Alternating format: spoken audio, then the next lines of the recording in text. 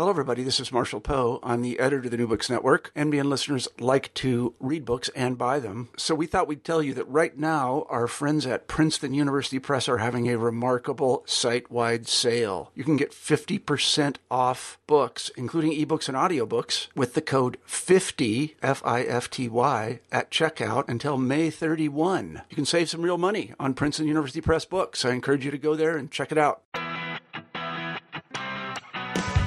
Hello, and welcome to the New Books in Popular Music podcast. In today's podcast, I speak with Sherry Tucker about her new book, Dance Floor Democracy, The Social Geography of Memory at the Hollywood Canteen. In the book, Sherry Tucker explores how jitterbugging swing culture has come to represent World War II in U.S. national memory. Hey, Sherry. Hey, Rich. Well, thanks for doing this interview. Could you please tell me a little bit about yourself and why you decided to write this book? Sure, Rich. And first of all, I want to thank you for taking the time to read my book and for the opportunity to talk about it. I am a professor of American Studies at University of Kansas in Lawrence, and my work has been primarily about jazz and gender and race. And more recently, my work has been, I say recently, like the last 10 years, I've also been really interested in improvisation studies, which has a slightly different but very complementary orientation to jazz studies as an interdisciplinary field. I'm also an oral historian, so much of my work involves a methodology of open interviews with people where I sit down and listen not only to the content of what people have to say, but also about the ways that people tell the story and the ways that they tell it to me in a moment in time. Why did you decide to write this book? Why the Hollywood Canteen? Well, this book, like many projects, came out of a previous project. So I was working on my first book, which was called Swing Shift, All-Girl Bands of the 1940s. And in that book, I interviewed women musicians from all woman jazz and swing bands who had been active throughout the war years playing big band music. And that project brought the Hollywood Canteen to me. I knew what the Hollywood Canteen was, and in case anybody listening doesn't know what it is, let me just say the Hollywood Canteen was a very famous club, like a USO club, where civilians would entertain soldiers. And during World War II, a lot of those clubs involved jitterbugging. So there would be swing music and people jitterbugging and people volunteering to make sandwiches and all of this stuff for the troops. So the Hollywood Canteen was the super famous version of such a club. And it was located in Hollywood on the corner of Cahuenga and Sunset in this big wooden barn-like structure. The soldiers standing in lines outside, waiting to get in, and the volunteers would enter in through the back. And it shows up in documentaries about Homefront, the Homefront war years. It shows up in sometimes in reenactments of World War II swing culture. So, but the way the Hollywood Canteen came back to me in a different way was that the women musicians that I talked to, several of them talked about it as a kind of a different and interesting place, sometimes in terms of race. Now, Hollywood was very segregated during World War II. This is something that that even the white people in Hollywood didn't necessarily know, having to do with this spatial arrangement of Los Angeles, which is enormous. So if a neighborhood is a white kind of a white neighborhood where people of color have difficulty gaining entrance, or it's unpredictable in gaining entrance to restaurants and nightclubs and stuff. But the white people there might not even realize they live in a segregated area if it's cushioned by other such neighborhoods where there's no official rules like Jim Crow rules, but that there are establishments that won't allow people in, etc. So the Hollywood Canteen is smack dab in the middle of Hollywood, but it was apparently, according to some of the people who talked to me, and also the newspaper reports of the day, it was apparently integrated. And so here's a contradiction. Is it's supposed to be integrated, and then when I started looking at the biographies and autobiographies of movie stars and reading about what they did at the Hollywood Canteen, it's celebrated as integrated there too. But then when you look at pictures of the Hollywood Canteen, and there are millions of them, they're almost always predominantly or actually entirely apparently white. So one starts to wonder, integrated for whom? Is this an integrated dance floor in Hollywood that everyone experiences as integrated? Is it one of those photo ops that corporations often do? I mean, apparently it's not a photo op, but is it some kind of a narrative opportunity to say it's integrated, but it's a colorblind version where it's not really integrated? So I started thinking, my last project was interviewing people in swing culture, World War II settings that had been completely forgotten.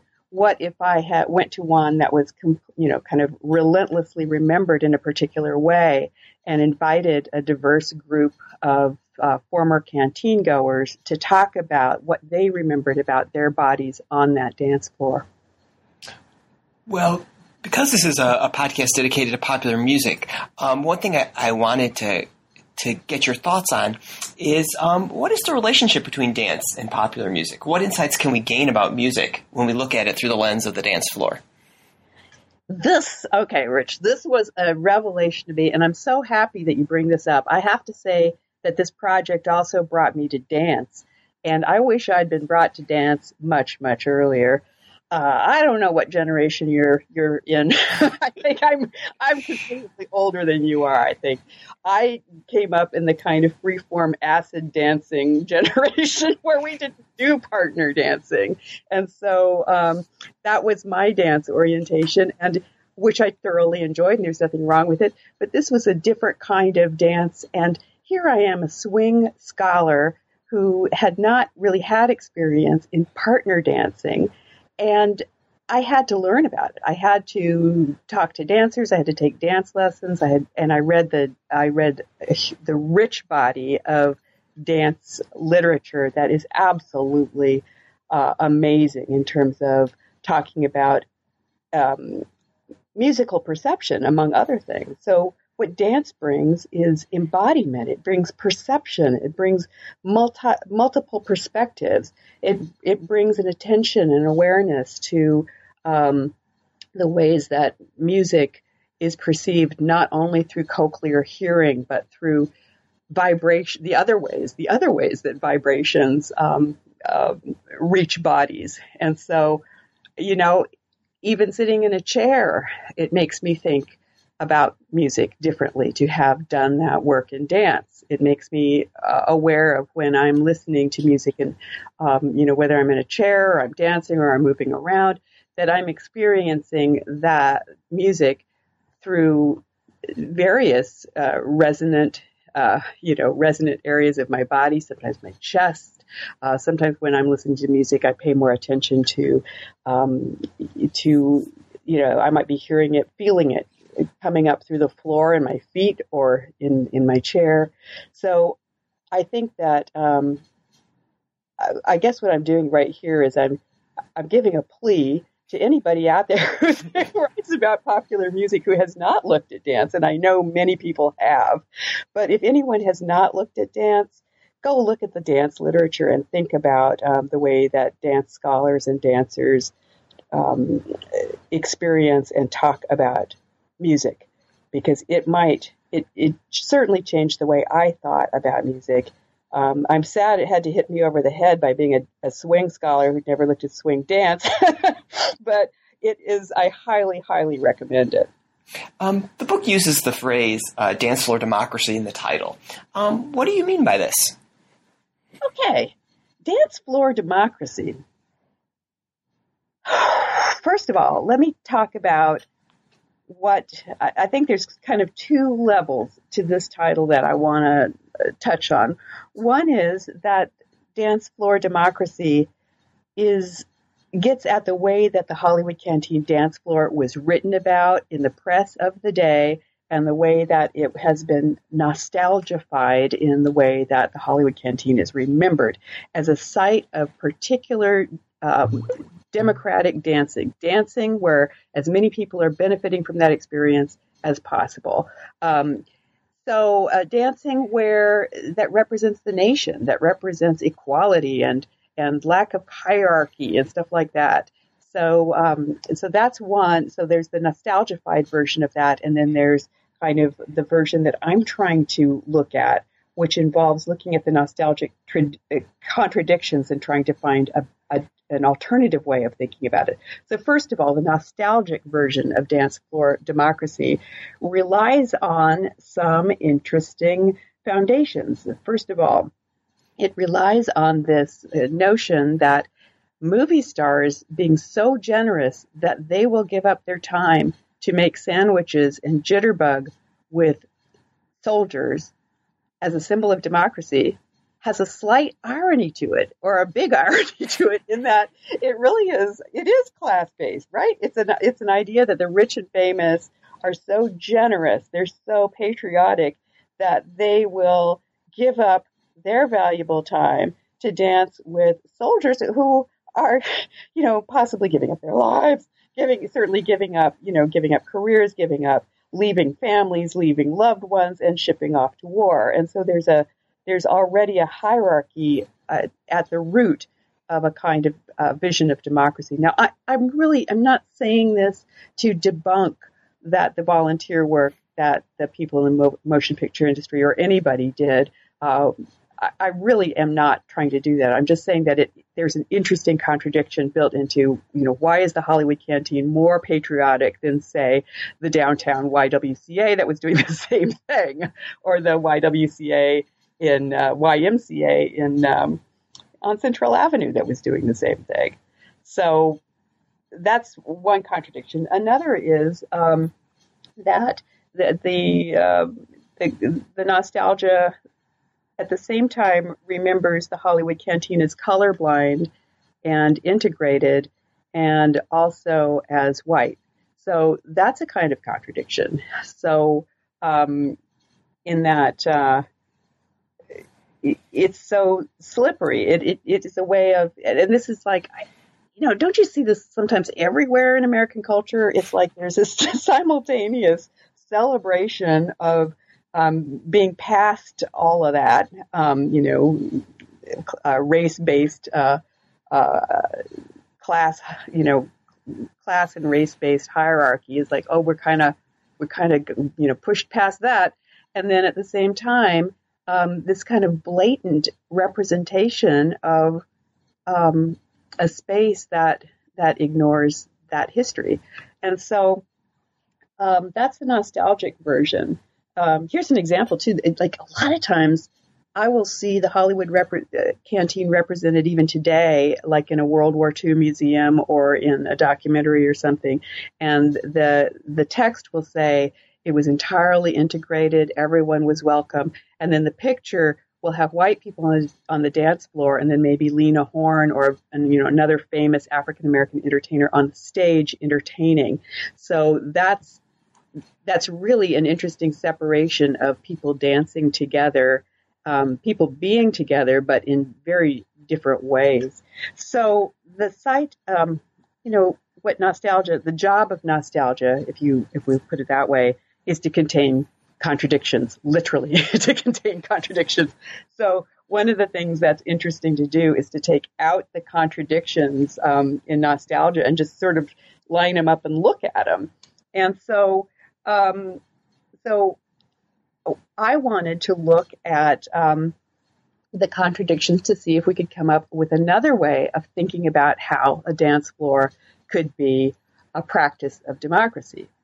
And here I'm quoting Danielle Goldman's work on improvised dance as a practice of freedom. So how could a dance floor be a place where people are together, moving together, and, best case scenario, something happens there with people moving together with the intention of of creating a place where everybody benefits from the ways that we're moving together, that we're doing something together that we couldn't do alone. And this seems to me a different way of thinking about dance floor democracy. So I wanted to, in my interviews with people, I wanted to hear about what they did, how they experienced their bodies on a dance floor that was widely represented, even at the time, widely represented as kind of the dance floor of the nation.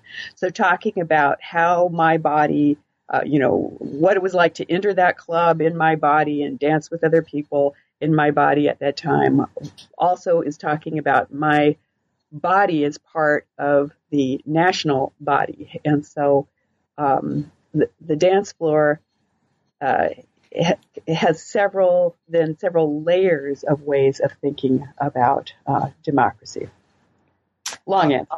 Yeah, no, but a good answer, and it ties into where I'd like us to go, which is maybe if you could say a little bit more about what's going on in the film, The Hollywood Canteen, and then to what extent did the people you interviewed, did they affirm that image, contest that image, question those images? So first of all, start with the movie maybe a little bit, describing that if people aren't familiar with it, and then kind of move to the kinds of stories people were saying sort of in response to that. Sure. The movie Hollywood Canteen, which I end my book with that movie, I sort of begin it with a scene from that movie and I end it with that movie, is the most broadly distributed narrative and image of the Hollywood Canteen. It's, people might have seen it on late night television or not. It's not the most famous movie ever made, but it's also something that I find more people have seen than I would have expected. It's also available, like you can get it and watch it. It was made in Hollywood at the same time that the Hollywood Canteen was running, and most of the people in it were volunteers at the Hollywood Canteen, and so it's kind of it's got a lot of very interesting aspects to it. It was made after the movie Stage Door Canteen, which is about the similar club, and which was started before the Hollywood Canteen. In fact, the Hollywood Canteen was patterned after the Stage Door Canteen. And the Stage Door Canteen movie was also primarily shot in Hollywood, starring people who were dancing at the Hollywood Canteen. So, and in fact, all of those, canteen type movies where hostesses dance with soldiers, where civilians entertain military personnel in canteen type settings, all of those are made by people who volunteered at the Hollywood Canteen. So the Hollywood Canteen, so sometimes when I interviewed people, they would stop in the middle of a story and say, I can't remember if that happened at the film or if it happened at the actual canteen. But the way that the Hollywood Canteen is represented in that film is very fascinating in terms of how race figures onto the dance floor, because it is an integrated cast, but none of the speaking parts aren't integrated. The extras are integrated, and almost every frame of that film you can find somebody who appears to be a person of color, up in the left corner in a crowd, or somewhere else sitting at a table, a couple sitting at a table in a crowd. You never once see people dancing across race. You see soldiers and hostesses who have shown up in, exact proportions, so that there are people of color and white people dancing in same race couples on the same dance floor. And there's the star couple. There's an idealized couple, which is a really earnest Robert Hutton playing a guy named Slim Green, who's from the Midwest and is a real earnest guy. And then Joan Leslie, the girl next door movie star who he gets to dance with. Not only gets to dance with, he gets to kiss her. Not only that, they are a couple by the end of the film. So it's got this white, kind of idealized white heterosexual couple that rises to the privileged pair in this very managed multicultural image. What was the second part of that question? And the second part was, how did your interviews, did they affirm, contest, or question kind of the narrative or this very sort of democratic, heterosexual image that's kind of presented in the film? Okay. The film was very helpful in that it could be a touchstone for people to either say it was exactly like the movie or it was nothing like the movie. It was, it's helpful to have a project that has that some kind of touchstone like that where I think people knew that I had, that more people would have seen the movie than had actually been to the Hollywood Canteen, and that was a way of explaining what their experience was. So for some people, it was very similar. It was like everybody had a good time. It was wonderful. And for other people, it was like it was nothing like that. I had one white woman told me that there were fights every time she went, and she said that the fights were always about race. They were always. I asked her who started the fights, and she said, sometimes the white soldiers would start a fight if a black soldier got too close to white women. And she also said that sometimes black soldiers would start a fight if a white soldier said something very derogatory to them. And so there's a racial tension that she identified as something that she remembered. At the same time, the same person, and this was in almost every interview, even people who really told a different story than the main, nostalgic version, they would identify with parts of it, or they would affirm parts of it. So she also said it was a wonderful place. There was no place like it. She loved going there. She loved dancing with the soldiers. That's one example. I'd say another example would be a African-American Marine that I talked to who told me about looking forward to going to the Hollywood Canteen. He had been an actor. He had been in a film, and he was really looking forward to the canteen, both because he could go there as a man in uniform, but he also could reconnect perhaps with people in the motion picture industry and keep his career alive while he was in service. But he said he got in there and he was led to a particular part of the club where there were other black soldiers sitting there. He said the nights that he went, there were no black women to dance with, and that he felt that he could not dance with the white women. He said that he wasn't allowed to dance with the white women. When I asked him how he knew that he wasn't allowed to dance with the white women, he gave me, he had a lot of interesting things to say about how integration and segregation work. That he said there doesn't have to be a rope across the room, that it's something that you can feel. He was a very interesting interviewee who also gave me a different way of thinking about integration and segregation and rules on the dance floor that really paid attention to embodiment and the many different ways that social rules are communicated and perceived.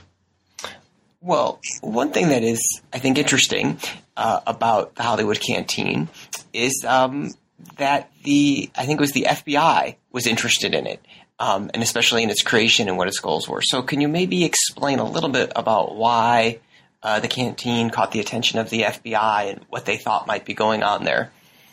Absolutely.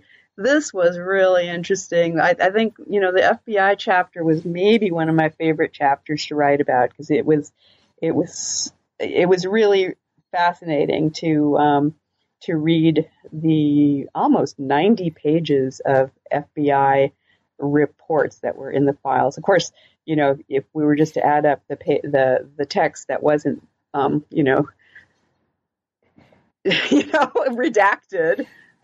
redacted, crossed out in thick black marker, it would probably be more like 15 pages. But it was really interesting to see that the FBI was surveying the Hollywood Canteen before the thing even opened, and there was an agent there throughout. So and some of the people at the canteen apparently knew this, and some didn't.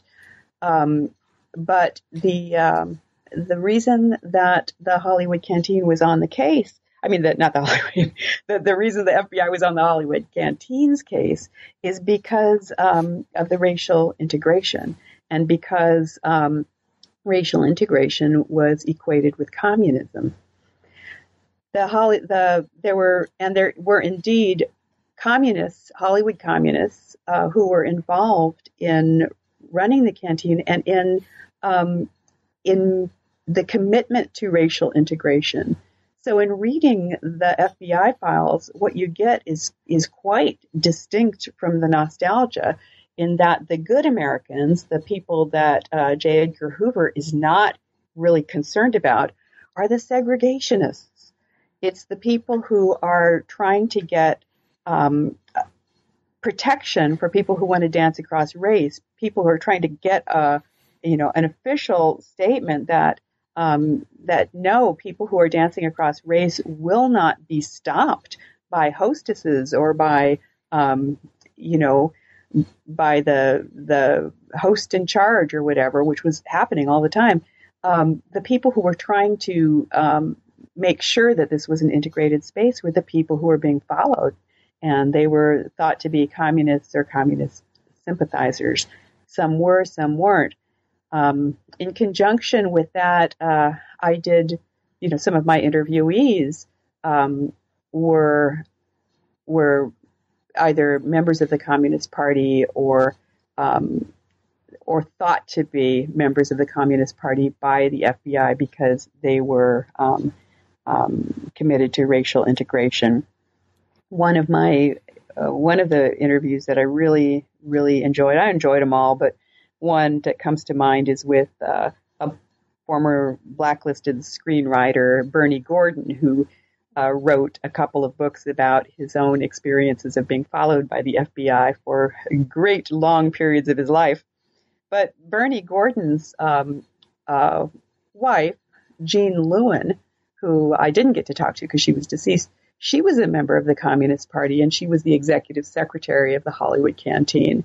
And she was very committed to racial integration. So he let me read her personal files, and I interviewed Bernie, and I interviewed Jean's sister about her work there.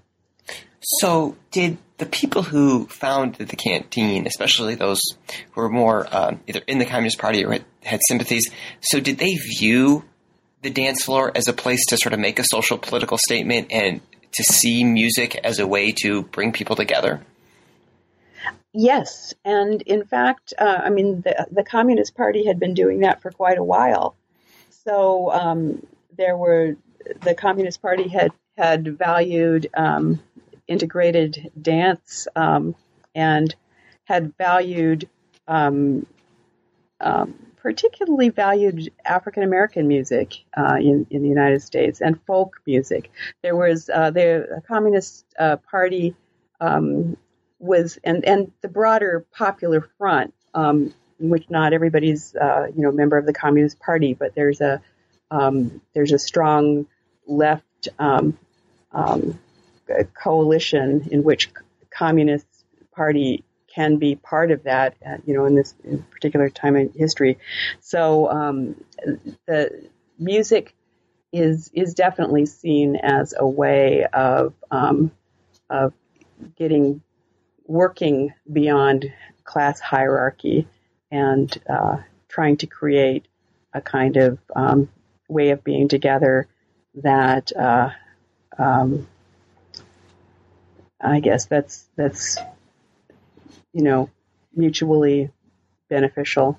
I think that's another thing is the commitment to democracy of communists is also something that the communists talk about. So it's not like some people were pro-democracy and some people were against democracy. Democracy is what the Communist Party was all about. So and during World War II, at the time when Russia is an ally, there's a strong push among American communists to really back the war effort. So Project Win the War is what that is called. And so when I would talk, for instance, Bernie Gordon, when he would talk about integrated dancing, he was like, integrated dancing was something that the communists were particularly protective of, that the broader culture was not. But also, the Communist Party in Hollywood was completely behind entertaining the soldiers, boosting morale, about winning the war. So that actually kind of brings up kind of some interesting things, because so here you're telling a story where integration seems to be supported by communists, but not the American government. It's all centered, and this dancing is centered around a form of music that at least is based in African American music, but yet has become sort of very colorblind. So it seems like you're telling a really interesting story in the way sort of different ideas and different sounds and images are getting sort of co-opted in American culture, but like 60 years in the past. Is that accurate? Yes, and I like that. You just listed all of these different layers. I always writing this project has always presented me with the challenge of how do you talk about all those things at once. But I think that's why swing is so interesting, because you could talk about a music that's explicitly says this is African American music at a particular time, and people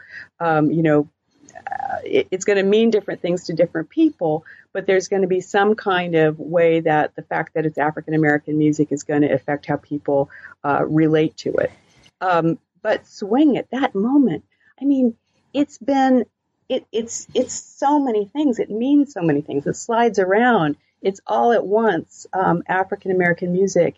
It's the first moment in which, and huge moment in which African American music is appropriated in a ginormous way in mass culture, mass media. People are making tons of money on it, and the money is locked up in the profits are going to white people, and it's a time when the music it gets more acceptance as not a titillating music for white people, but kind of a mainstream music, or at least a music that teenagers are presumed to really like. White teenagers are presumed to really like. It's also a symbol of patriotism, American, the American spirit. So when you see reenactments of World War II, it's always swing that's being played and the jitterbug that's being danced, even though people danced all different kinds of music. And there were lots of different kinds of dances and music that were popular in the 1940s. Swing rises up to be the symbol of patriotism at that time.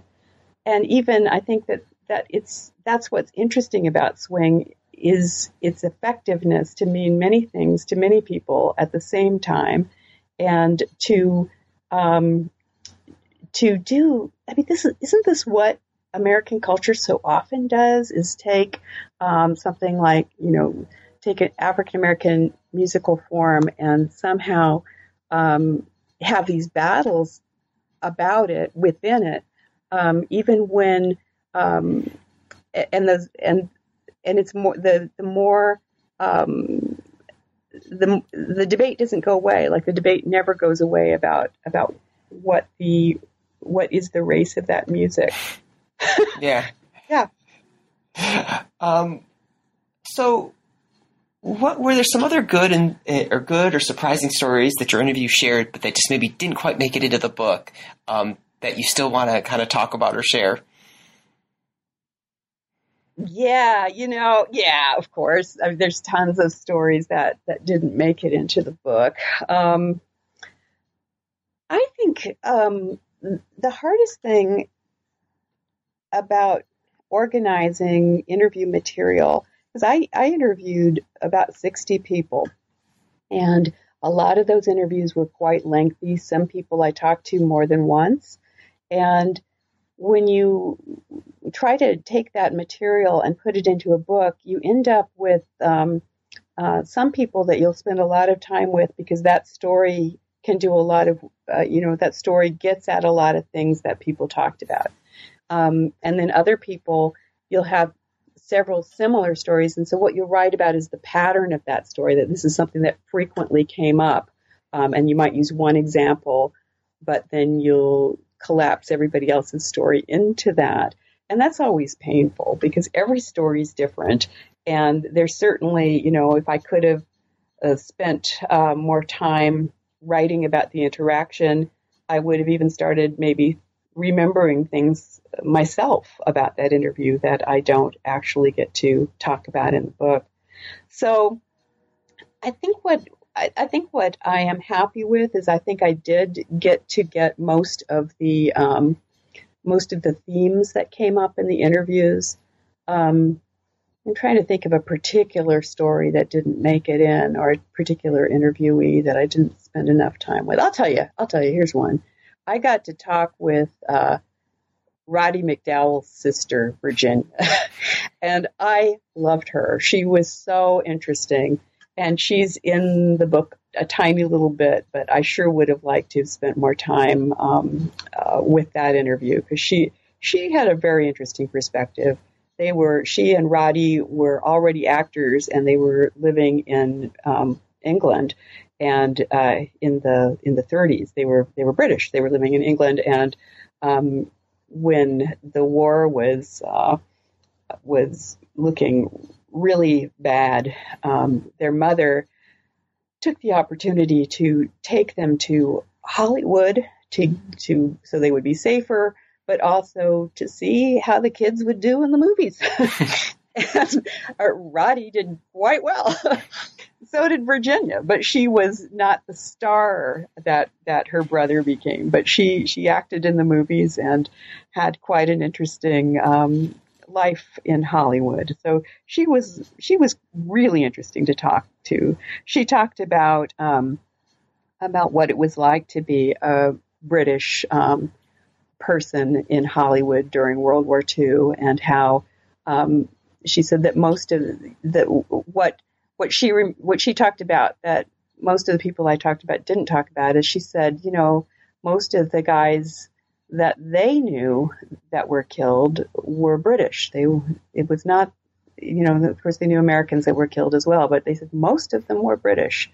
And so that was something on her mind a lot. Her father, their father was in the British, I think, Merchant Marine. And so she would wait for word from her father, and she would dance with the soldiers, and her family, her mom and her brother and she would hang out with, she said there was a community of British character actors who lived in Santa Monica. They would hang out with them. And they also, the mother would bring home soldiers from the Hollywood canteen, which was, I mean, according to everything I've read, that's absolutely against the rules. You're not supposed to meet soldiers at the canteen afterwards. But a lot of people apparently did. And with Virginia McDowall's mother, who had actually met her husband, her mother had met her father in a similar kind of situation where during World War I, so entertaining soldiers during World War I. But anyway, they brought home soldiers from the Hollywood Canteen who would spend the weekend. They would be forced to go to mass. I believe she said they'd be fed well. And she had these hilarious pictures of soldiers carrying her brother around like he was a little boy. And he was small, but he was not terribly much younger than they were, but he always looked much younger than his age. I would have liked to have written more about her. She also showed me a picture in her scrapbook of her brother, and she said, this picture is taken by one of my favorite photographers, Elizabeth Taylor. So, that was very special.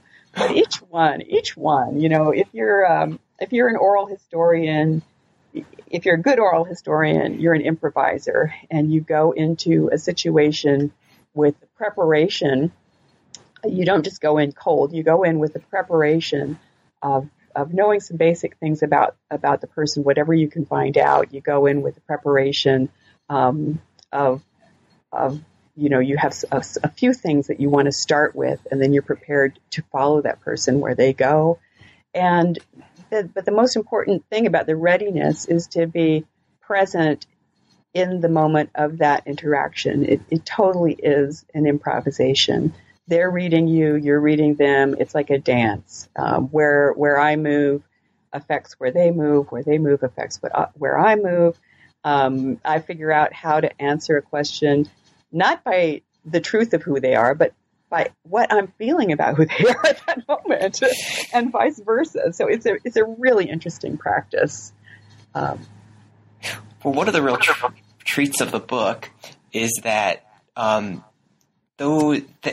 these dance metaphors that you're talking about here in terms of your methods, you incorporate them in the writing. So how did you decide to make that kind of unique, or those choices as you were writing, to sort of really put your methods out there and kind of what it's like to be an oral historian? Oh, that I can't, Rich, that makes me so tremendously happy that you comment on the writing.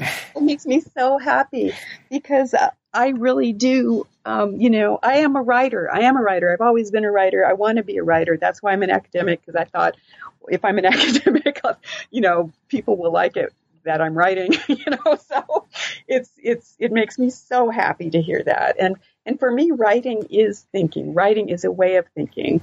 So I think what this book allowed me to do was to really stretch out in writing in ways that I was more afraid to do, say, pre-tenure. So it not to break it down like that, because I've actually never felt that constrained. I've always used elements of creative writing in my work, but I felt like this was my opportunity to really see what writing could do in terms of theorizing complex ideas. So when I would come up with a contradiction or when I would feel reoriented in an interview, I would try to find ways of writing that could get at that feel of it. So I wanted the writing to be a dance. I wanted to invite readers to dance with me. I wanted to make space for readers to think differently than I did about what was going on. I wanted to create space in the writing for people I didn't get to interview, or for people who the interviewees wouldn't know about. People who, because when you think of yourself on a dance floor, a crowded dance floor, you're seeing and interacting with the people who are right in front of you. So you might dance with 50 people, but there's other people who are beyond the heads and shoulders of the people that you're dancing with, and their movements are also shaping that space and shaping what's possible. So I wanted to find ways of writing that could creatively bring that in, not just make a paragraph where I say that and move on. I wanted the writing to grapple with that. Well, one of the other dances that you're doing in this book is that you're dancing between the 1940s and sort of the post 9/11 America, because and so how do you dance with these sort of oral interview partners through kind of the nostalgia and patriotism that's sort of happening in the early 2000s? Oh, yeah. Okay. This is an area I honestly didn't know I was getting into this when I started this project, because I started the interviews for the Hollywood Canteen project in the year 2000. And at that time, World War II seemed very, very, very far away. When I interviewed people, it felt far away. We had conversations about the past, and it really felt like we were talking about the past. We were talking in the present, but it really felt like we were talking about something that happened long ago. I was teaching courses like I had this, World War II course, a popular culture World War II course that I used to teach at University of Kansas. And prior to 9/11, the students would say things like, "Oh, well, Americans wouldn't believe this kind of, propaganda today." They didn't buy, they tended to like Rosie the Riveter better than some of the other propaganda. But even then they were like, gee, I don't think that a poster would make people act differently today. And then you've got post 9/11. And of course, I'm not going to speak lightly about that. That was a tremendous, tragedy. But what really was eerie to me is here I'm writing this book, and after 9/11, all of a sudden there's all of this flashback in popular culture to World War II popular culture. And so you've got comparisons to the trade towers and other attacks with the bombing of Pearl Harbor. Not a whole lot of discussion of what's different about those two historical events.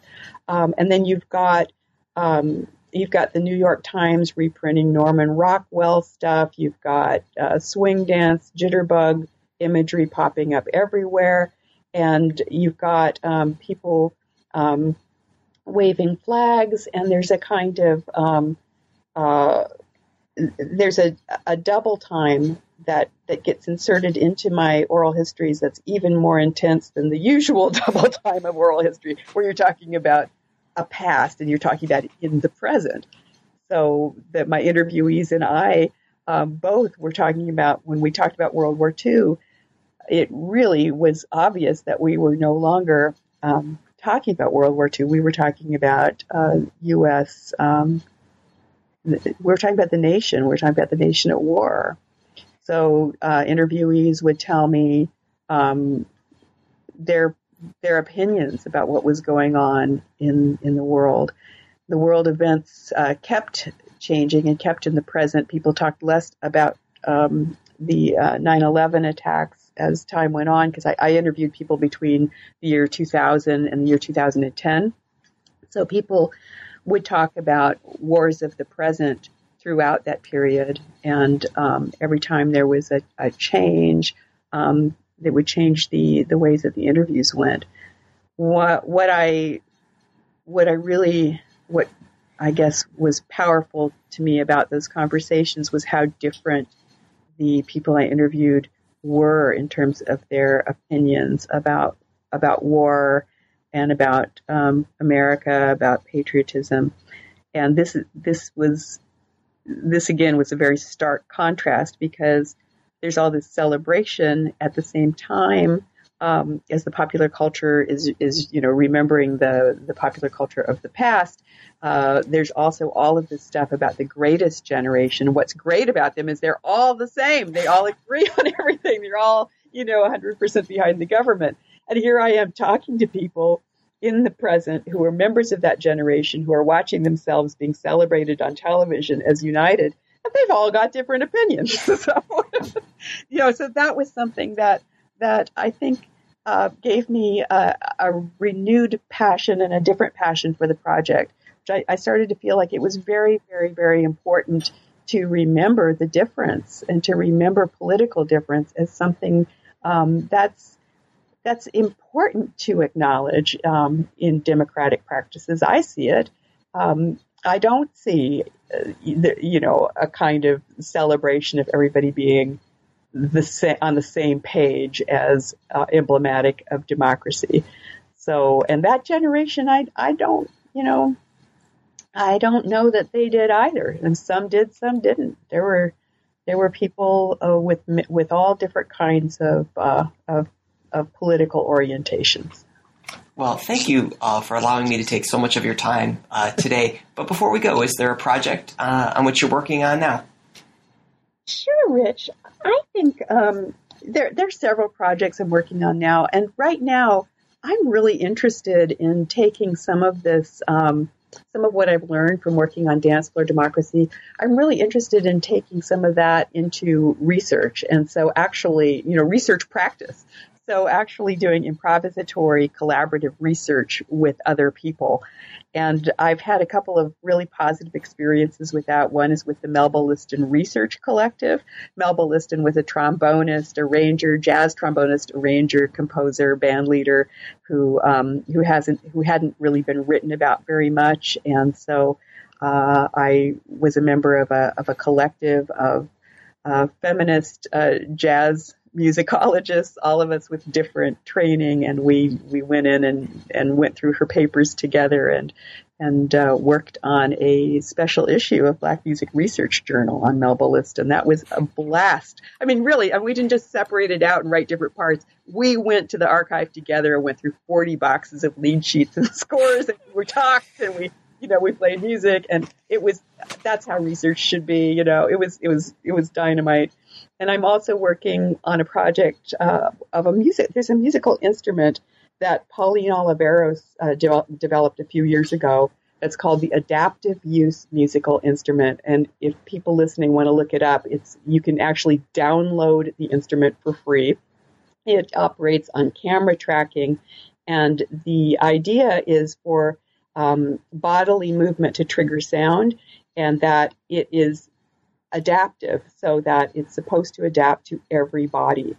She designed it for people with limited mobility or very narrow range. We all have limited mobility, right? I'm flying to San Francisco today, but I'm going to take a plane. So we all have limited mobility, but narrower range of ability and wider range of ability can play the same range of the instrument. It's so cool. And you can do mixed ability improvisation with people with using free improvisation, this instrument, which is monetarily free, and any group of people of living bodies can make something together with this instrument. Well, thank you very much. It has been great talking with you today, Sherry. It's been great talking with you today too, Rich. Thanks so much. You have been listening to the New Books in Popular Music podcast. Today, I've been talking with Sherry Tucker about her new book, Dance Floor Democracy, The Social Geography of Memory at the Hollywood Canteen. This is your host, Richard Scher. Thank you for listening.